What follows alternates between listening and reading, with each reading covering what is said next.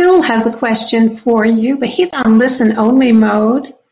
Did he want to ask his own question, or shall I ask it? I can go ahead. Can you guys hear me? Okay, very good. All right. Do you hear me, Tom? I do. Awesome. How are you, Tom? I'm fine. How are you, Abdul? I'm doing all right. Thank you. So I just had two questions. One of them is, I know you said that we can't know what's outside consciousness because we are consciousness, but I was wondering, does the whole know what is outside it? Have you ever asked the larger consciousness system what exists outside of it? That is question number one. Question number two. Now, I've heard you say in the past that we tend to be born on the same planet, but do we tend to be born in the same countries or the same cultures? Like us in the West, do we tend to be born again in Western countries, or could we expect to be in China or India or something in our next lifetimes? Thank you. Okay. Well, let me do the second first. We tend to gravitate or want to take on the next experience packet that is going to offer us the best chance of success. Something that is challenging, but not too challenging. Something that's just right. So if we're working on things that are, let's say, typical example, anger management. If you're working on that, then you may not want to change cultures because that would throw in a whole new set of learning that would have to take place. You'd have a whole new learning curve in a different culture. So you have a culture that you have some experience with might just be a little easier to deal with. But on the other hand, we come back with, just without the intellectual part. But we have some things that come with us in our instincts. And even some of our cultural understanding can come with us in our instincts. So there may be a reason to stay with the same culture, or there may be a good reason to change cultures. Change gives us new opportunities. If we keep doing the same thing, we get kind of locked into the same answers. Doing things that are different, doing things that make us see things in a different way are very good for us. So there is great power in diversity. The fact that we are sometimes male, sometimes female, sometimes poor, sometimes rich. Yes, sometimes Asian, sometimes, not. Different races. All of that is very valuable because it gives us a much richer set of experience from which to grow from. If we're always doing the same thing over and over again, then we're not going to grow as quickly because we're not going to have the array of challenges we would have otherwise. So I'd say in most cases, people tend to move around through different sets of circumstances just because that's more growing. But for special purposes where one wanted to repeat something, maybe they did but didn't do well, and they want to give it another shot, well, then they might want to set up a very similar condition next time. So it could be either way. But mostly I think diversity is sought after because you grow faster that way. Okay, what was the first question then? So the first question was regarding what is outside of consciousness. Now, yeah. Okay. Go ahead, please. Yeah. Does the system know what's outside of itself? Well, I don't know whether it does or not. And the other thing that goes with that is, have I asked? Well, I have sort of asked, but I know the system well enough to know that if the answer is not on my growth path, I won't get an answer. You don't always get an answer just because you ask a question. If that question being answered is something that helps you grow, then you often will get it if the answer is available. If you can think of this consciousness system just existing as an awareness of, it could be in state 1 or state 2. That's kind of the simplest model of consciousness. And that's all it could understand. It just could understand that somehow it had a knowing of being, it had a feeling It had a sense of being in state 1 or state 2. And from just that simple thing, it grew up to be the larger consciousness system, just through its own evolution. We didn't necessarily know what was outside of it. You see, the consciousness is kind of an internal thing. Now, perhaps if there were other things out there that interacted with it, then it would know. If there weren't other things out there that it interacted with, then it wouldn't know. And if there were things out there that interacted with, I don't know that it would tell me even if I asked, because that's not on my path of understanding what I'm doing here and now. In other words, growth path here is system specific to this system. And knowing about other systems would just be intellectual curiosity without any real growth behind it. So whether I would get an answer or not, I don't know. So the fact that I have asked and haven't gotten answers, that either means that, it doesn't want to tell me or it doesn't know. And I don't know which of those is the case. But yes, I have asked, and no, I didn't get any direct answers. Anything that I could feel confident with. So you have to be very skeptical. So if I ask the larger conscious system a question like that and I get an answer, I have to be skeptical of that answer, because it doesn't have to always be the truth, even if it is the system, and it doesn't have to be the system. I could be coming out of my imagination. It could be coming from some other IUOC. Those are all sources of information that can come to me. And I'd have to have some more experience with it in other ways and other sources in order for that skepticism to resolve itself. So like I had that same problems with things inside the systems, like speaking with other non-physical sources, other beings. It's the same thing. You have to first start with the idea, okay, I got this information, but did I make that up? Did it come from some other IUOC? Did it come from the larger conscious system? Or is there just some guy out there that I'm talking to? All those have to stay as possibilities until you gather enough information to start dropping off the things that are less likely. And eventually, with enough experimentation, enough experience, you get to kind of narrow it down to, when I'm talking to somebody like this is what's going on. But that's only after hundreds of hours of experiencing, hundreds of hours of researching, looking at the possibilities, trying to, say what variables might still be loose. It's just a matter of any kind of science. It takes you a while to figure that thing out. But with this thing asking the larger conscious system, I can ask that, but it's hard for me to get to that subject from some other route or some other way to make sure that the answer I get is the right answer as opposed to something else. So partly it's because I'm a scientist and I always stay skeptical that these things are really hard to pin down when you have a single source and you can't approach it from different directions to eliminate variables. So I don't feel confident enough that I would say that I got an answer that I would trust. All right. Thank you so much. Tom, excuse me, Tom, Adrian had another question, and it ties in a little bit with this as far as interpretations and experiences and things. People who've reached alternate states of mind speak about contacting various beings and entities. And in one particular case, something called a machine elf that transmits information. What can you tell Adrian about this experience?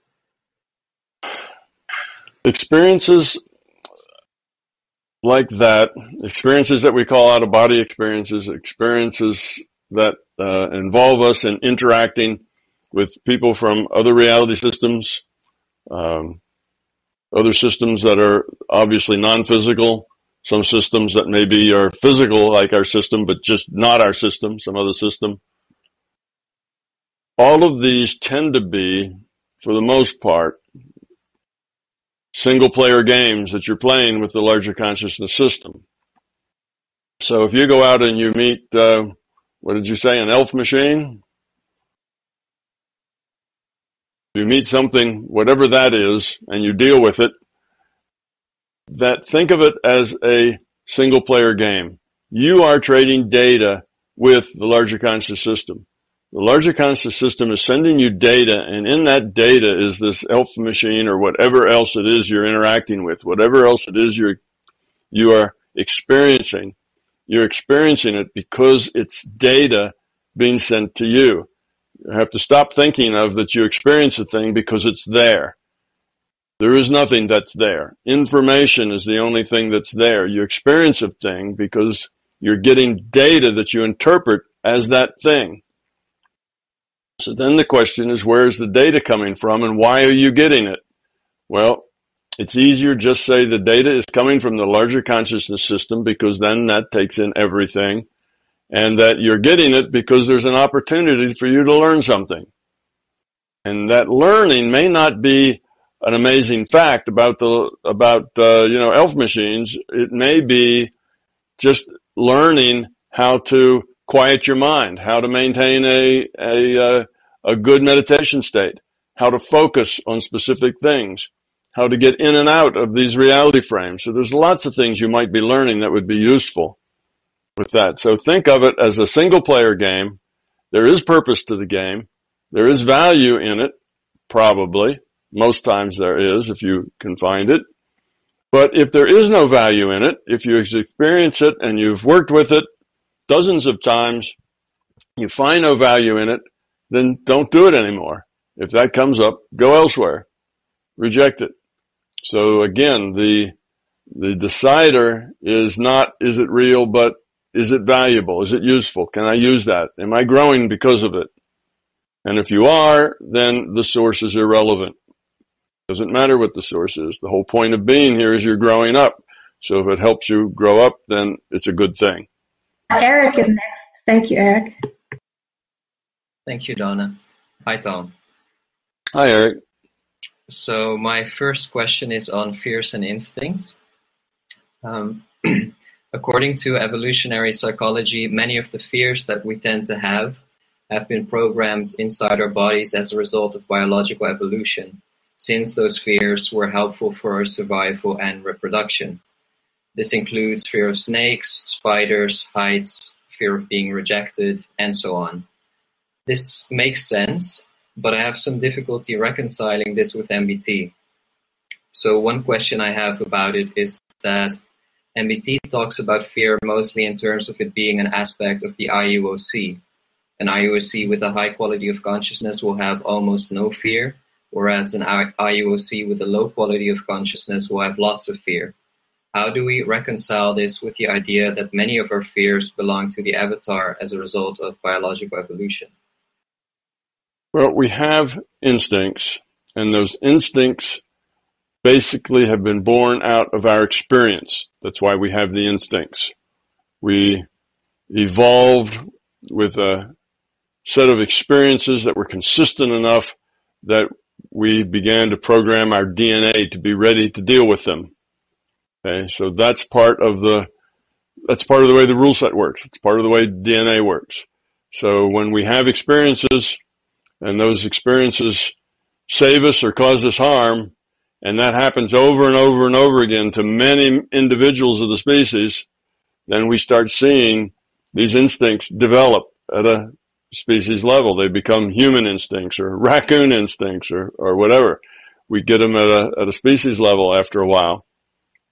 And yes, they sometimes give us fears.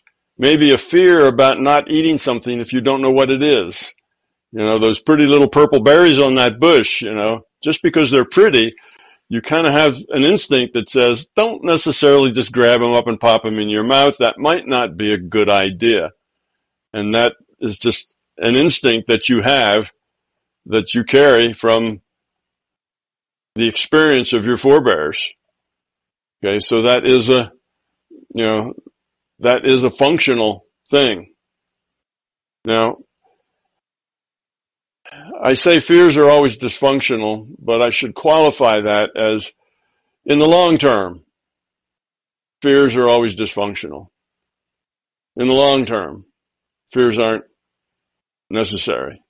Okay, so, or they're not as good as having no fear. No fear is better. No fear is optimal. Okay, and even with the berries, if you had no fear, but you had understanding, then you'd look at those pretty berries and you'd say, I wonder if they're harmful or not. Well, let me do some experiments with them and see. And maybe you'd pull out your old chemistry kit and see if they had various kinds of poisons in them, or maybe you'd feed them to some laboratory mice and see how they fared with them. And then maybe you just eat one of them and wait for a week and see if anything happened. You see, you'd have a way to approach the problem, because instead of just saying, oh, I'm afraid of eating things I don't know of, walk away, forget it, never go back, having understanding rather than the fear is better. So in the long term, it's better not to have the fear, but to have understanding. But if you don't have understanding, then the fear will keep you alive long enough to develop the understanding. So in that case, it's short term, but it's useful. Okay? The fear may keep you out of the woods when the grizzly bears are in mating season and feeling territorial. And that's a good thing, but it'd be better if you didn't go into the woods just because you understood that would be a foolish thing to do. Understanding is better. It's always better. So in that sense, I say that fear is always dysfunctional. I mean it in the sense that fear, as opposed to understanding, is always dysfunctional. But fear can be useful in the short term if you don't have any understanding.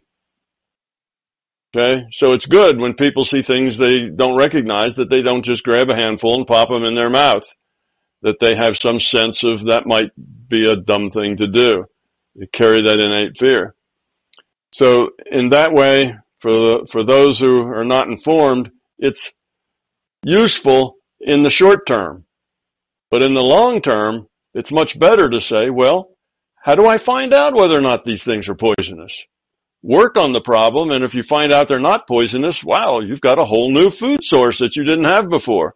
That's a definite advantage. But you do it in such a way that you don't poison yourself in the process. So that's kind of how that works out. So instincts are there, and they're not all because of fear. They're just things that helped us succeed, helped us survive, and helped us procreate. And they helped us often enough that we internalized them. And actually, instincts don't take, hundreds of thousands of years to develop. You can modify your genetics just in a single lifetime. You can do things or have experiences that then you pass on to your offspring that weren't there before, just because of your own experience in this lifetime. But the experience to do that, the experience that modifies your own genetics, has to be something rather dramatic or something that, is pretty meaningful in a big way. It's not going to be something trivial like, the way you hold your toothbrush or something. That's not going to have enough significance to work its way into a genetic change. But if it's something that you have a lot of particularly feeling energy in, then indeed you may change your genetics. And if millions of other humans have those same kind of feelings, then you can actually change the species instincts as well, which is good. So we're not really stuck with our genes, with the idea that, well, we can't, this is how we feel because that's genetic and we're just stuck with that for the next, 100 million years until we get over it. We can get over it more quickly than that. If we try, if we make an effort, if we think about it, then we can take that 100 million year instinct and maybe change it in 2 or 3 decades, or maybe a century. It may not take that long to undo it and put in something else there. So does that kind of answer your question about how those things, are not really incompatible? It's just... Yeah, it does kind of solve it for me. I've thought a bit about it myself, and I thought that, I don't know if you would agree with this, but I thought maybe instincts belong to the avatar, whereas fear is more a characteristic of the IUOC. So let's say my IUOC logs onto a male human being, then it comes with the instincts of being a male human included, because those are in the avatar. Whereas if my IOC logged on to, let's say, a dog, well, now there's different instincts. So Sure. would that make sense? Sure. That's part of the rule set. That's the same thing I said when I said you change your genetic material. Those genes are part of the physical setup. That's a property of the rule set as it's describing biology of the avatar. So that avatar evolved, and part of its evolution was it was its genetic evolution. So yes, that's a rule set thing, Right. which makes it a physical thing. So yes, those things go with the avatar. So, and you have an avatar that has a lot of variation in those instincts. Some dogs or some males, have a much stronger set of instincts than others. And all of that is just part of this natural variation that's in the system, this randomness that's in the system. It varies. They're not all exactly the same. And if those who have a stronger sense of, let's say, that instinct, and if they more readily survive and procreate, then the species will have a stronger sense of that. But if they don't, if they are much less able to survive and procreate, then that'll go away. Or if it's just somewhere in the middle, it doesn't really make a whole lot of difference about their survival or procreation, then it just runs in maybe their family, but doesn't end up in a species. It doesn't end up as a species function or a sexual function like male or female. So yes, it has to do with the rule set and the way our biology developed, that we have these proclivities and instincts and ways of approaching problems. Those instincts were important, things that we can pass on. You can almost think of them as, collective consciousness. If we had done the same thing in the consciousness rather than in the biological field, it'd be the analog is like collective consciousness. In the physical field, it's genes and genetics. But it's a way we learn at a level other than intellectual. The thing that kind of triggered the question for me is that I realized that many marketing techniques and even the media, they use our instincts in order to influence us to buy stuff or to read stuff.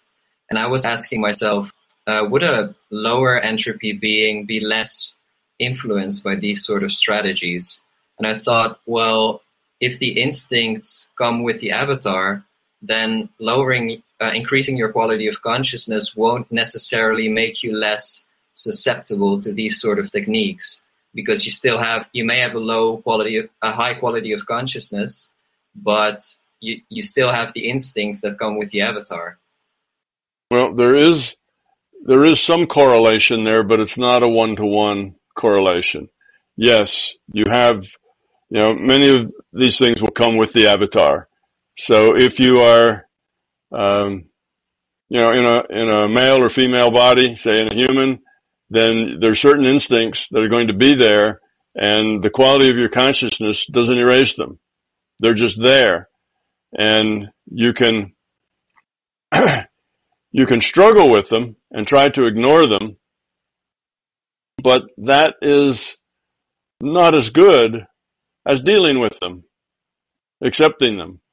So, for instance, you can separate the sexes, say, and have monks and nuns, and they're in separate buildings in separate part of the country, because that makes it easier for each one of them to not be distracted by their instincts. So you've just made that a simpler thing for them to do. But you're also going to limit their growth that way.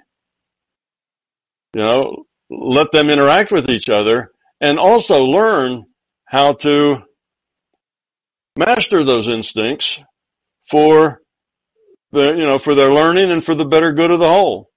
Those instincts don't have to be only applied in a self-centered way. they can be applied in a better way. So in that case, I think it's better to experience all there is to experience, connect to all you are, accept wholly who you are, and then deal with that in a positive way. If you eliminate certain things like separating the sexes into monks and nuns, then yes, you do make it easier. So you might say for a beginner, it's a little easier because there's less distraction, but you also limit how much they're going to grow because you've made it easier. And you grow by meeting challenges and by taking whatever comes to you and using it in a positive way that's not self-centered. So yes, the body comes with instincts, and you can have a very low entropy being, and they should embrace that maleness or femaleness, either one, and be it. But be it ethically. Be it in a way that is good for other people and for themselves. Be it in a way that's positive. So we shouldn't struggle against instincts or see them as this outside force that we need to overcome. We need to embrace who we are and what we are and all of those instincts and learn to apply them in a low entropy way, not ignore them or get rid of them. I think that's a much better viewpoint than trying to fight with them and ignore them and get rid of them. So I guess it wouldn't be necessarily true then that, let's say, a very evolved being like a Buddha wouldn't be scared of, wouldn't have a fear of spiders or snakes anymore. That's right. Well, you see, the thing is, let's say that's one of the things you inherit. Maybe a parent or a grandparent in your line had a terrible experience with spiders and snakes in such a way that it actually changes genetic makeup. So now you have a tendency to be very skittish around these things. If you see them, you're frightened of them more than the average person is frightened of them. Well, this becomes then a challenge for you. If it's something that is causing fear, then you should start to look at it and pick it apart and say, well, why? Well, you couldn't come up with a reason. Nothing that you did or experienced necessarily have that problem, but I just feel this way. Well, is it dysfunctional? Does it make my life more difficult? There's some places I won't go. When everybody else is walking through the woods together, I'm afraid to go out there because snakes and spiders live out there. Okay, now so it's a problem. It's inhibiting what I can do. Well, now you could overcome it. You could say, well, I'm going to go out in the woods and maybe just go a little bit and come back. Maybe tomorrow I'll go a little bit further, or maybe I'll read all about spiders and snakes and, I'll learn about them, where they live and whether they're harmful or not and what do you do. And I'll do all that so that I'm not afraid of them. Now that's a challenge in you exercising your consciousness to overcome a fear, and that's a good thing. And somebody of very low entropy would want to do that. But now let's say they had something that was an instinct, but it didn't have any effect on their life. It was just, it was something irrelevant to anything in their life. Well, they may just ignore it because it isn't causing any problems. Or they may, just knowing it's there, say, I want to get rid of that. I want to overcome that, and just overcome it anyway, just because it's there. Because that's what they do, is get rid of fear. They don't like having that in their life. So yes, a low entropy person would have less of these fears, but not just because they were low entropy. It's not like the low entropy makes the fear go away. The low entropy is a result of the being strong enough to apply himself to make the fear go away, and that lowers the entropy. So lowering your entropy doesn't get rid of the fear. Having a personality that won't tolerate the fear and getting rid of it makes the entropy lower. So low entropy beings would tend to be less fearful. They have a big attitude toward death. They're not so worried that they're going to be bitten by a poisonous snake and die. Well, if that happens, that happens. They have a different attitude. So they're not so terrified of that. And what would happen is because you overcame it and said, I'm not going to be afraid of spiders and snakes, and you got rid of it to where you could walk through the woods like anybody else and it wasn't a problem. Now your children maybe not carry that gene. You may have stopped that transfer of that, fear from, say, your grandfather, to your father, to you, and now you may not send it on to your sons or daughters because you got rid of it. You changed your genetic makeup. That gene to make you afraid of spiders and snakes is gone now because your intent got rid of it. As you got rid of it, that gene changed. So it's also our responsibility then to sort of distinguish functional instincts from dysfunctional instincts and try to overcome those that are dysfunctional to system entropy, so to speak. Yes, and that's something that we all get faced with because things change. What was really functional and a very helpful instinct 200,000 years ago may not apply anymore today. It may become dysfunctional. So just because it's an instinct doesn't mean that it's always going to help you survive and procreate or grow up. It may be something that's getting in your way, in which case then overcoming that is a good thing to do. So you don't want to be bullied or driven by your instincts, but you don't want to deny them. You see? So it's not one way or the other. It's like, deny your instincts, take charge, be your own person and don't be pushed around by your instincts. No, they are you. You have to own them. You have to accept them. But as they appear to be dysfunctional or not useful, let's put it that way. If they're not useful, if it's not a good thing to have, then let them go. Get rid of them. And you just do that again with your intent to do that. So that's then how the whole process works together. And as you grow up and get rid of them, you're not going to pass as much along to your own progeny, which is good for them. So our instincts do need to change some as we change. And, we have a lot of that going on today because our social situation has changed immensely in the last 300 years. Out of the 200,000, there's like 197,000, we're almost the same. People living on the land, trying to grab what they could grab and hold on to it. And it was kind of a very fear-based society, a very ugly, very violent place to live. And that didn't change until just a few centuries ago. Did that start to change in a significant way? But now we live in a totally different world. So there's a lot of old instincts kind of running around in us that just aren't as appropriate as they used to be. And as we find them to be dysfunctional, then we need to overcome them and let them go. And when we do that, we actually change our genes. We change what we're going to pass on. Maybe all we'll do is change it a little bit, just lessen it. Maybe somebody else, the next generation, have to lessen it a little more, but we will work on that.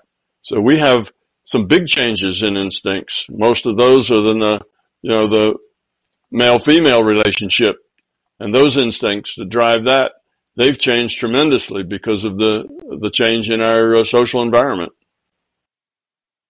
So yeah, I've noticed many people use it as an excuse. Like they say, okay, that behavior may be dysfunctional, but that's how we evolved. So, and that sort of takes away their responsibility to then change those instincts. Got to own yourself. Yeah, everything you are, you got to own it and take responsibility for it. And if it's dysfunctional, you need to fix it. Not in anybody else, but in yourself. Yes, absolutely. Blowing something off because, it's not my fault. That's just my instinct. That's just the way I am. No, it's yours to deal with that. So stuff happens, yes.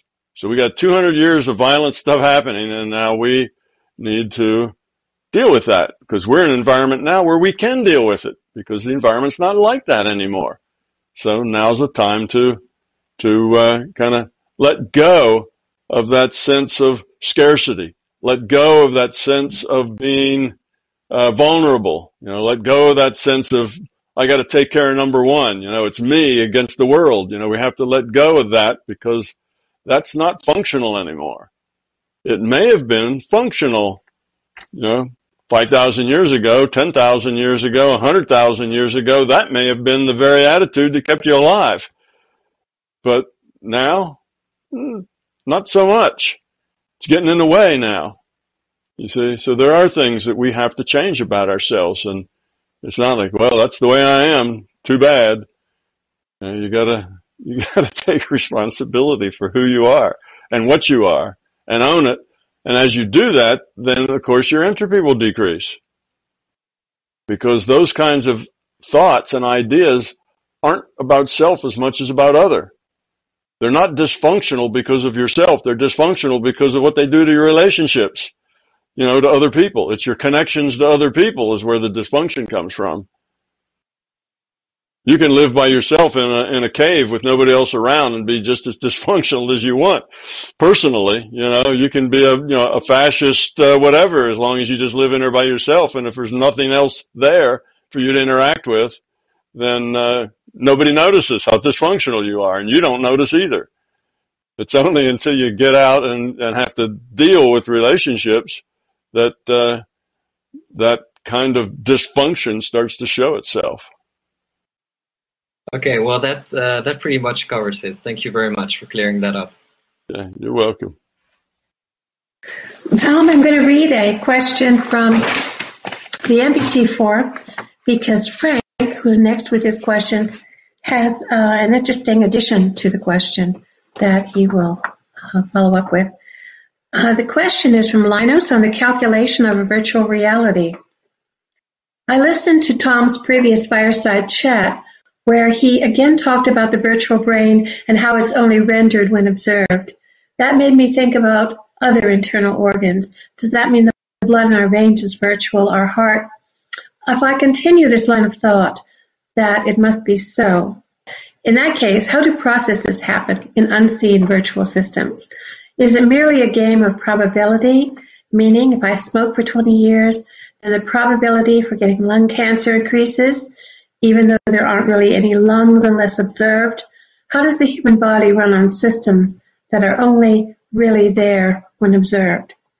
This can also be extrapolated to processes and other unseen components of the virtual reality. A car engine is stalling, a sink getting clogged. How does the LCS compute probabilities and components of the simulation that are not actually observed and rendered? I think he answered it. He answered it earlier on when he said something about, "Is this just what did he say?" I have this question, so I'm able to follow it. So I won't lose the parts of this one like I do those 20-part questions that are just verbalized and I don't have anything to look at. So this one I can hang on to. Yes, it is just probability. The system is run on probability. So let's talk about that lung. So here we are, and we are all sitting somewhere in front of a little TV camera and a microphone so that we're here, and we're breathing. And assumably we're breathing in oxygen. The oxygen is taken into our lungs. It gets transferred to hemoglobin. The hemoglobin runs it around through our circulatory system to the cells. The cells get oxygen, which they need for metabolism, and our body continues to function, and we continue to sit here. The system has no need for rendering oxygen because none of us are measuring oxygen. So why do we not fall over if there's system's not rendering oxygen? Well, because it's probabilistic. Because of the number of trees we have, the algae in the ocean, whatever, there's a certain probability of what the oxygen content of our air is. And will it be satisfactory enough for our biology, according to the rule set, to breathe it? And if the answer to that is yes, then that's all the system needs to know. We can just keep on functioning, and the system never has to render any oxygen because the probability is that there's plenty of oxygen. Now there are little, possibilities, like all the oxygen in the room I'm in here could suddenly all just end up in one corner, by the ceiling, the far corner over here by the ceiling. Maybe all the oxygen goes there and all I get is nitrogen down here. Well, that's possible, and I've seen the calculation in probability, and it's like 10 to the minus 25th power or 28th power or something like that. It's very unlikely, but that's a possibility. You see? So in any case, it's the idea that reality comes out of this concept of taking a random draw from a probability distribution of the possibilities.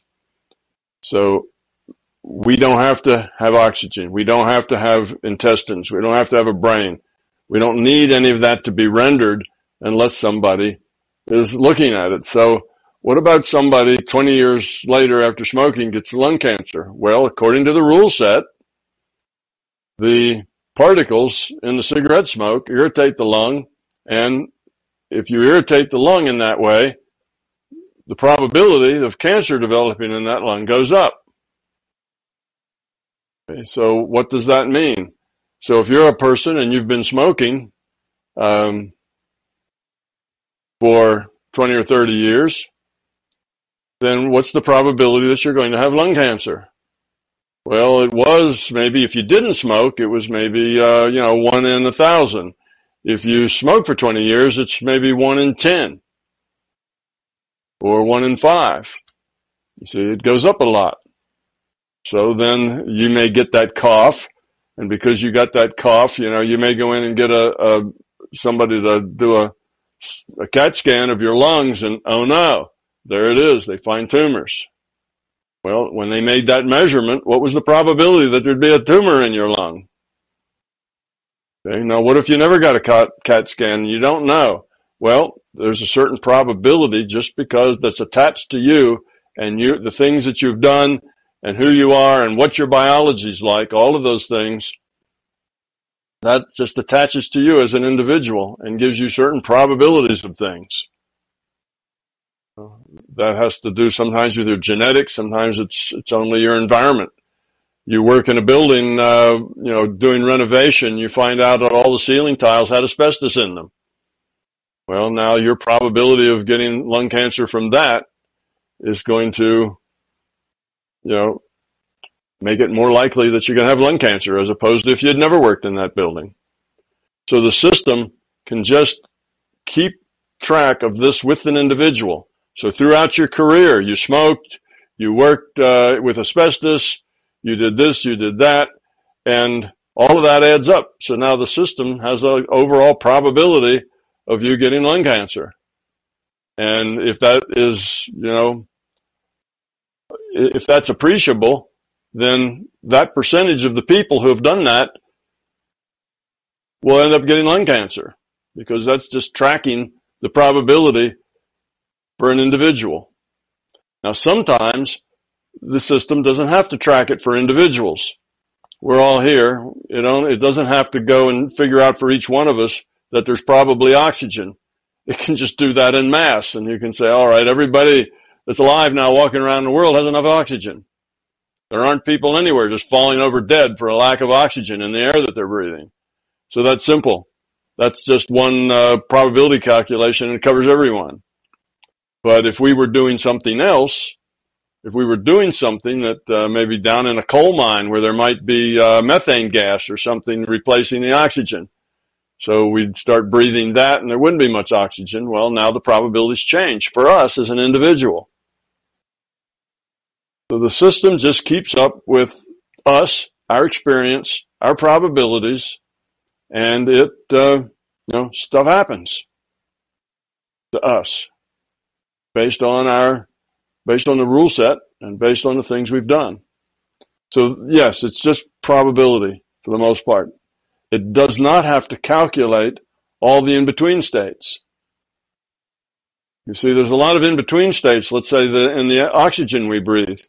Well, but it doesn't have to calculate the amount of carbon absorption and getting, letting oxygen go of every leaf on every tree and on every piece of plankton and on everything that generates oxygen, it doesn't have to go work with all that calculation. It can just back out to a general calculation and says, well, there's enough. So nobody's just going to fall over for lack of oxygen unless there's some other reason for it. So some places it can do general calculations. That saves it a lot of trouble. Sometimes it has to do individual calculations for individual people with individual circumstances. It does that too. But see, it has to do these calculations anyway. Remember, you are an avatar. It had to calculate you, the avatar, working in that building with the asbestos dust, up in the ceiling. You had to crawl around up there to follow wires or something, and you didn't know it was asbestos dust. But yes, there was a calculated avatar crawling around in that ceiling dust, and it had to create all of that. So it knows where you've been and what you've done and what the probabilities are and how it might affect your biology. That's just rule set stuff. So that's how that works. It doesn't have to calculate all the in-between states to get from where you were to where you are now. It just needs to keep track of all the probabilities as you accumulate them. Okay, Tom, thank you.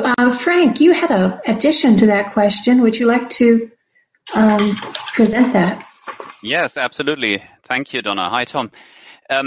So I think, and I can only guess what the previous person who asked the question, who posted the question, understood. But for me, I think part of the difficulty in understanding that is that it's okay to look at oxygen, for example, in isolation. So that's one criterion or one parameter, and it's easy to see how the system would make a probability distribution and then just a random draw.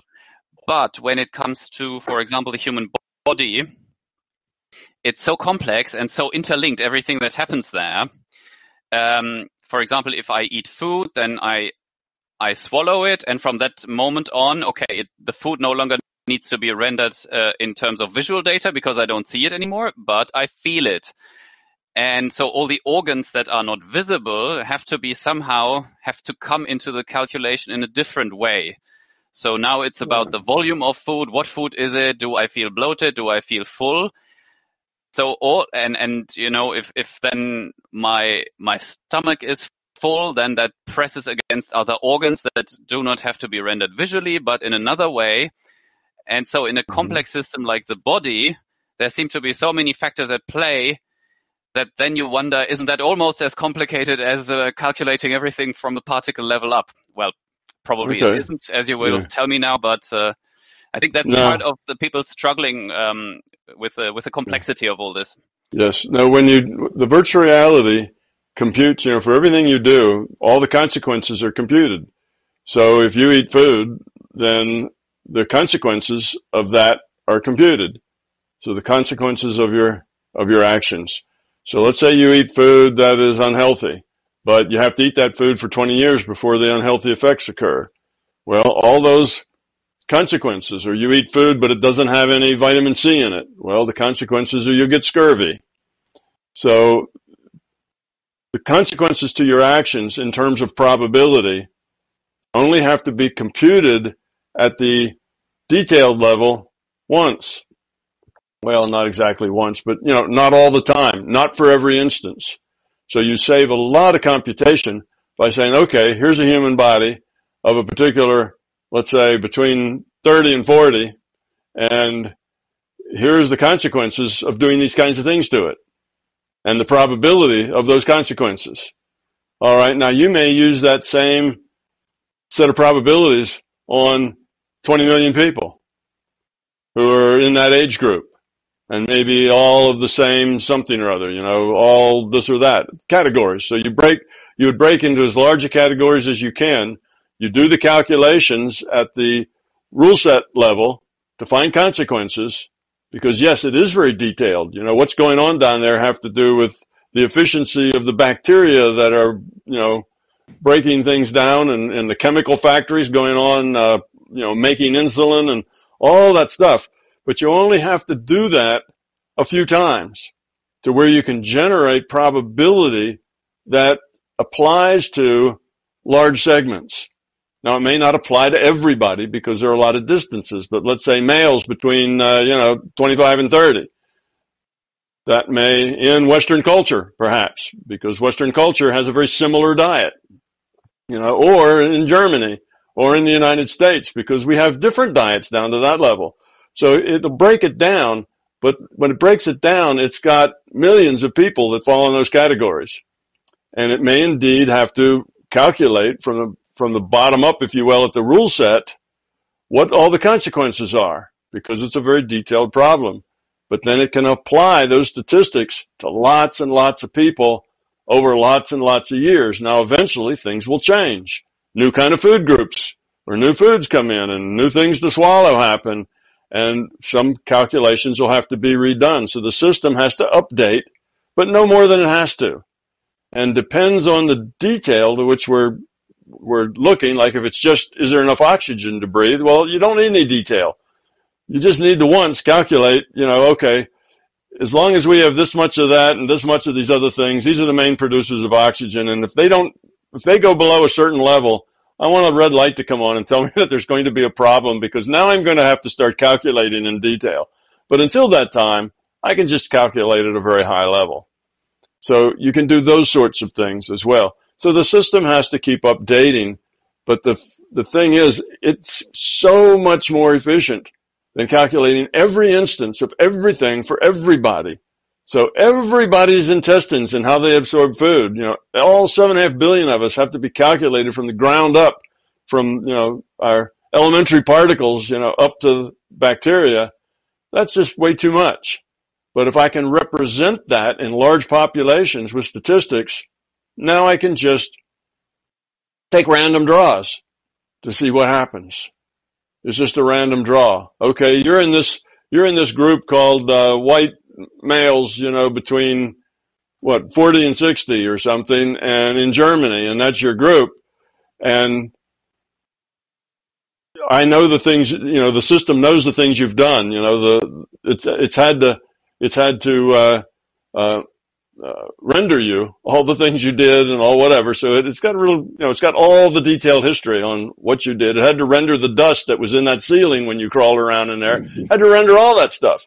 It had to render it had to know what the dust was and what it came from and what the various sources of dust were. But it only has to render that once. And everybody that crawled around up in there is in that same boat. And people who crawl around in attics on the other side of the ocean, well, they can use the same calculations for them too, probably. So it's got that sort of a benefit, that it does what it has to do as far as calculation and continuing to keep up with things, but it works it up to the highest level possible. Now, by high level, I'm talking in terms of simulation. The less detail is what I mean by higher level. So it works it up to the minimum amount of detail required to keep the simulation running the way it needs to run. So if you're in that group and you go, and you have an ache in your stomach, well, why do you have an ache in your stomach? Because there's some probability that you will. And does the system then, every delta T, it makes a random draw from all the functioning of my body parts, so the next delta T, lungs still okay, stomach still okay, will there be prostate cancer? Yeah. Yes, no, it can do that, but it won't do it every delta T. It only will do it to the degree of resolution that's necessary. So let's say your biological changes are only going to change such that instead of every delta T, it does it every 6 months, or every month, or every week, or every hour. It depends on what the system is. So other than that, it doesn't make that test, because whether or not, you have this ailment or that isn't something that it has to worry about delta T by delta T. So for you, it's maybe, every year. There may be random draws on, the state of your health based on what you eat and the rule set and all the statistics that it's already compiled on every human that's ever been modeled here. for the last 200,000 years. It's got lots and lots of data about how humans work. Well, now we eat things differently. We have different kinds of, processed food that they didn't eat 1,000 years ago. What we do now? So those had to be run as far as the details, had to compute all that. But once it computes it, for people in general, those functions that change, if they change second by second, then it has to compute it every second. Well, there's lots and lots of delta t's in a second. But if it only changes weekly or monthly, then that's all it'll compute it, weekly or monthly. So it doesn't do any more than it has to present a virtual reality that is credible, that people believe. That's the only, that's its criteria. It has to make a virtual reality that's credible, that's believable. Otherwise, it's not a good simulation. And it won't do any more calculation than necessary, and it won't go to any depth of resolution unless it's necessary, to solve the problem it has to solve. So yeah, your health problems are probably, no more than a day by day, probably more like a month by month sort of thing. And at that point, yes, they say, well, what's the probability of prostate cancer? What's the probability of this? And they may look at your genetics, because it rendered all of your forebears too. And it knows what's in your genetics. It knows what was probably there. It can go back, and if it doesn't know, then it can just make something up that it probably could have been that way, and that's what you go forward with. So as far as my health is concerned, I'm happy for the system to go to 5-year cycles. Yeah. The question I originally had as a follow-up to this one was, and that also has to do with credibility. You once, I think on the forum somewhere, you gave the example of an explorer coming to an uninhabited island. Mm-hmm. It gets a random situation, or he gets a random situation rendered, then leaves, and then comes back after 6 months. So what will the system render to him if there was no other player on the island? So random draw from the probability distribution of what could have happened in those 6 months. But then I'm wondering, all the things that could have happened during those 6 months, I mean, in order to seriously calculate that, doesn't the system have to do almost as much calculation as it would have to do when rendering the entire island live to participating players? No, because it doesn't. It's not like the explorer would come back after 6 months and say, "What? That's everything that happened during 6 months? No, there must have been more." Right. See, the player doesn't require a whole lot of accuracy, because the player wasn't there. He doesn't know what might have happened in 6 months. So the system has a lot of leeway in what it produces, and it only has to produce something that's credible, that doesn't break two things. And actually, it's all just one thing. It doesn't break the rule set. It can't do something that's impossible. And you can also eke out that it can't do something that is inconsistent. He can't come back and find a big, 10,000-foot volcano in the middle of the island that's been there for 100 years when he was just there and it wasn't there. That would be inconsistent. So it has to be consistent, and it has to be within the rule set. But other than that, it can put anything in there at once, and it's okay. So it doesn't need any more resolution than that. Now, what it will do is, because there are people, say, in that around that area, say within hundreds or 500 miles or 1,000 miles or 10,000 miles of that island, there have been other people, and these other people have been aware of the weather and have been aware of the storms that went through. So wherever the people were, anywhere on the planet that maybe was in a direction that storms typically come from. They typically move from northwest to southeast. This is kind of the way the weather patterns run across the globe. And anything that was then northwest would have been looked at, well, what was over there? Well, 1,000 miles away, there was population over there from this island that nobody had ever been to before except this one guy. And because they had real big storms, and they had about this and that, and had to render all of that because there was a bunch of people over there experiencing it, then how would that affect this area? So it would have that kind of information, because it's not just in a vacuum. It's got a lot of other stuff. And the population that we have here today it's not a problem at all. There's somebody almost everywhere today that it knows a lot of the things and can calculate the probabilities. It doesn't have to do it from scratch. But in that case, because this guy's coming back, and he wouldn't have any idea whether there was 100 storms or one storm, he wouldn't know. So it doesn't matter. It doesn't have to produce it to any higher resolution than what that guy would notice. It's all for his benefit. As long as it doesn't break the rule set and it isn't inconsistent with what he saw before. Those are the only two rules. So it doesn't really matter what it puts in there. You can do a very coarse grain set of probabilities based on surrounding stuff and come up with it. It's very coarse, and take a random draw from that coarse thing, and there it is, and that'll work just fine. Thank you. I think those of us who are not programmers, we don't appreciate probably the powers of deep learning technology that is currently being developed. I think the system will probably use a lot of, I really don't know how it works, but I assume that there are much more intelligent ways for the system to handle all these probabilities than, I'm aware of. And we're also probably underestimating the amount of data it can handle. Yeah. Okay. Before I ask another question, I just wanted to make a quick comment also on what Caroline said, because about dealing with narcissistic people, because I remembered, from my own experience, I had to deal with people who were, well, maybe not narcissistic, but very ego-centered, and would engage in an awful lot of conversation beyond anything that's reasonable, at work as small talk. And I had the feeling that was maybe based on the fear of not being likable. So they would engage in lots of conversations to somehow make sure that you think they like you, and so you behave in a way that makes them feel you like them. And then I was struggling because I thought, okay, if I engage this, then I kind of encourage them to do more of that, and we end up in endless talks.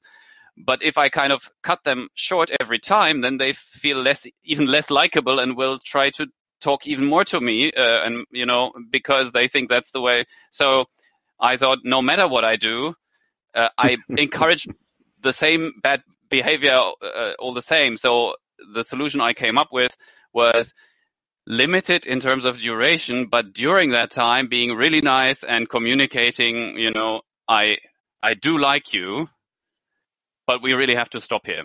So I just wanted to interject that, just in case it's useful for anyone dealing with the same issue. Yes. I don't know if that's the perfect solution.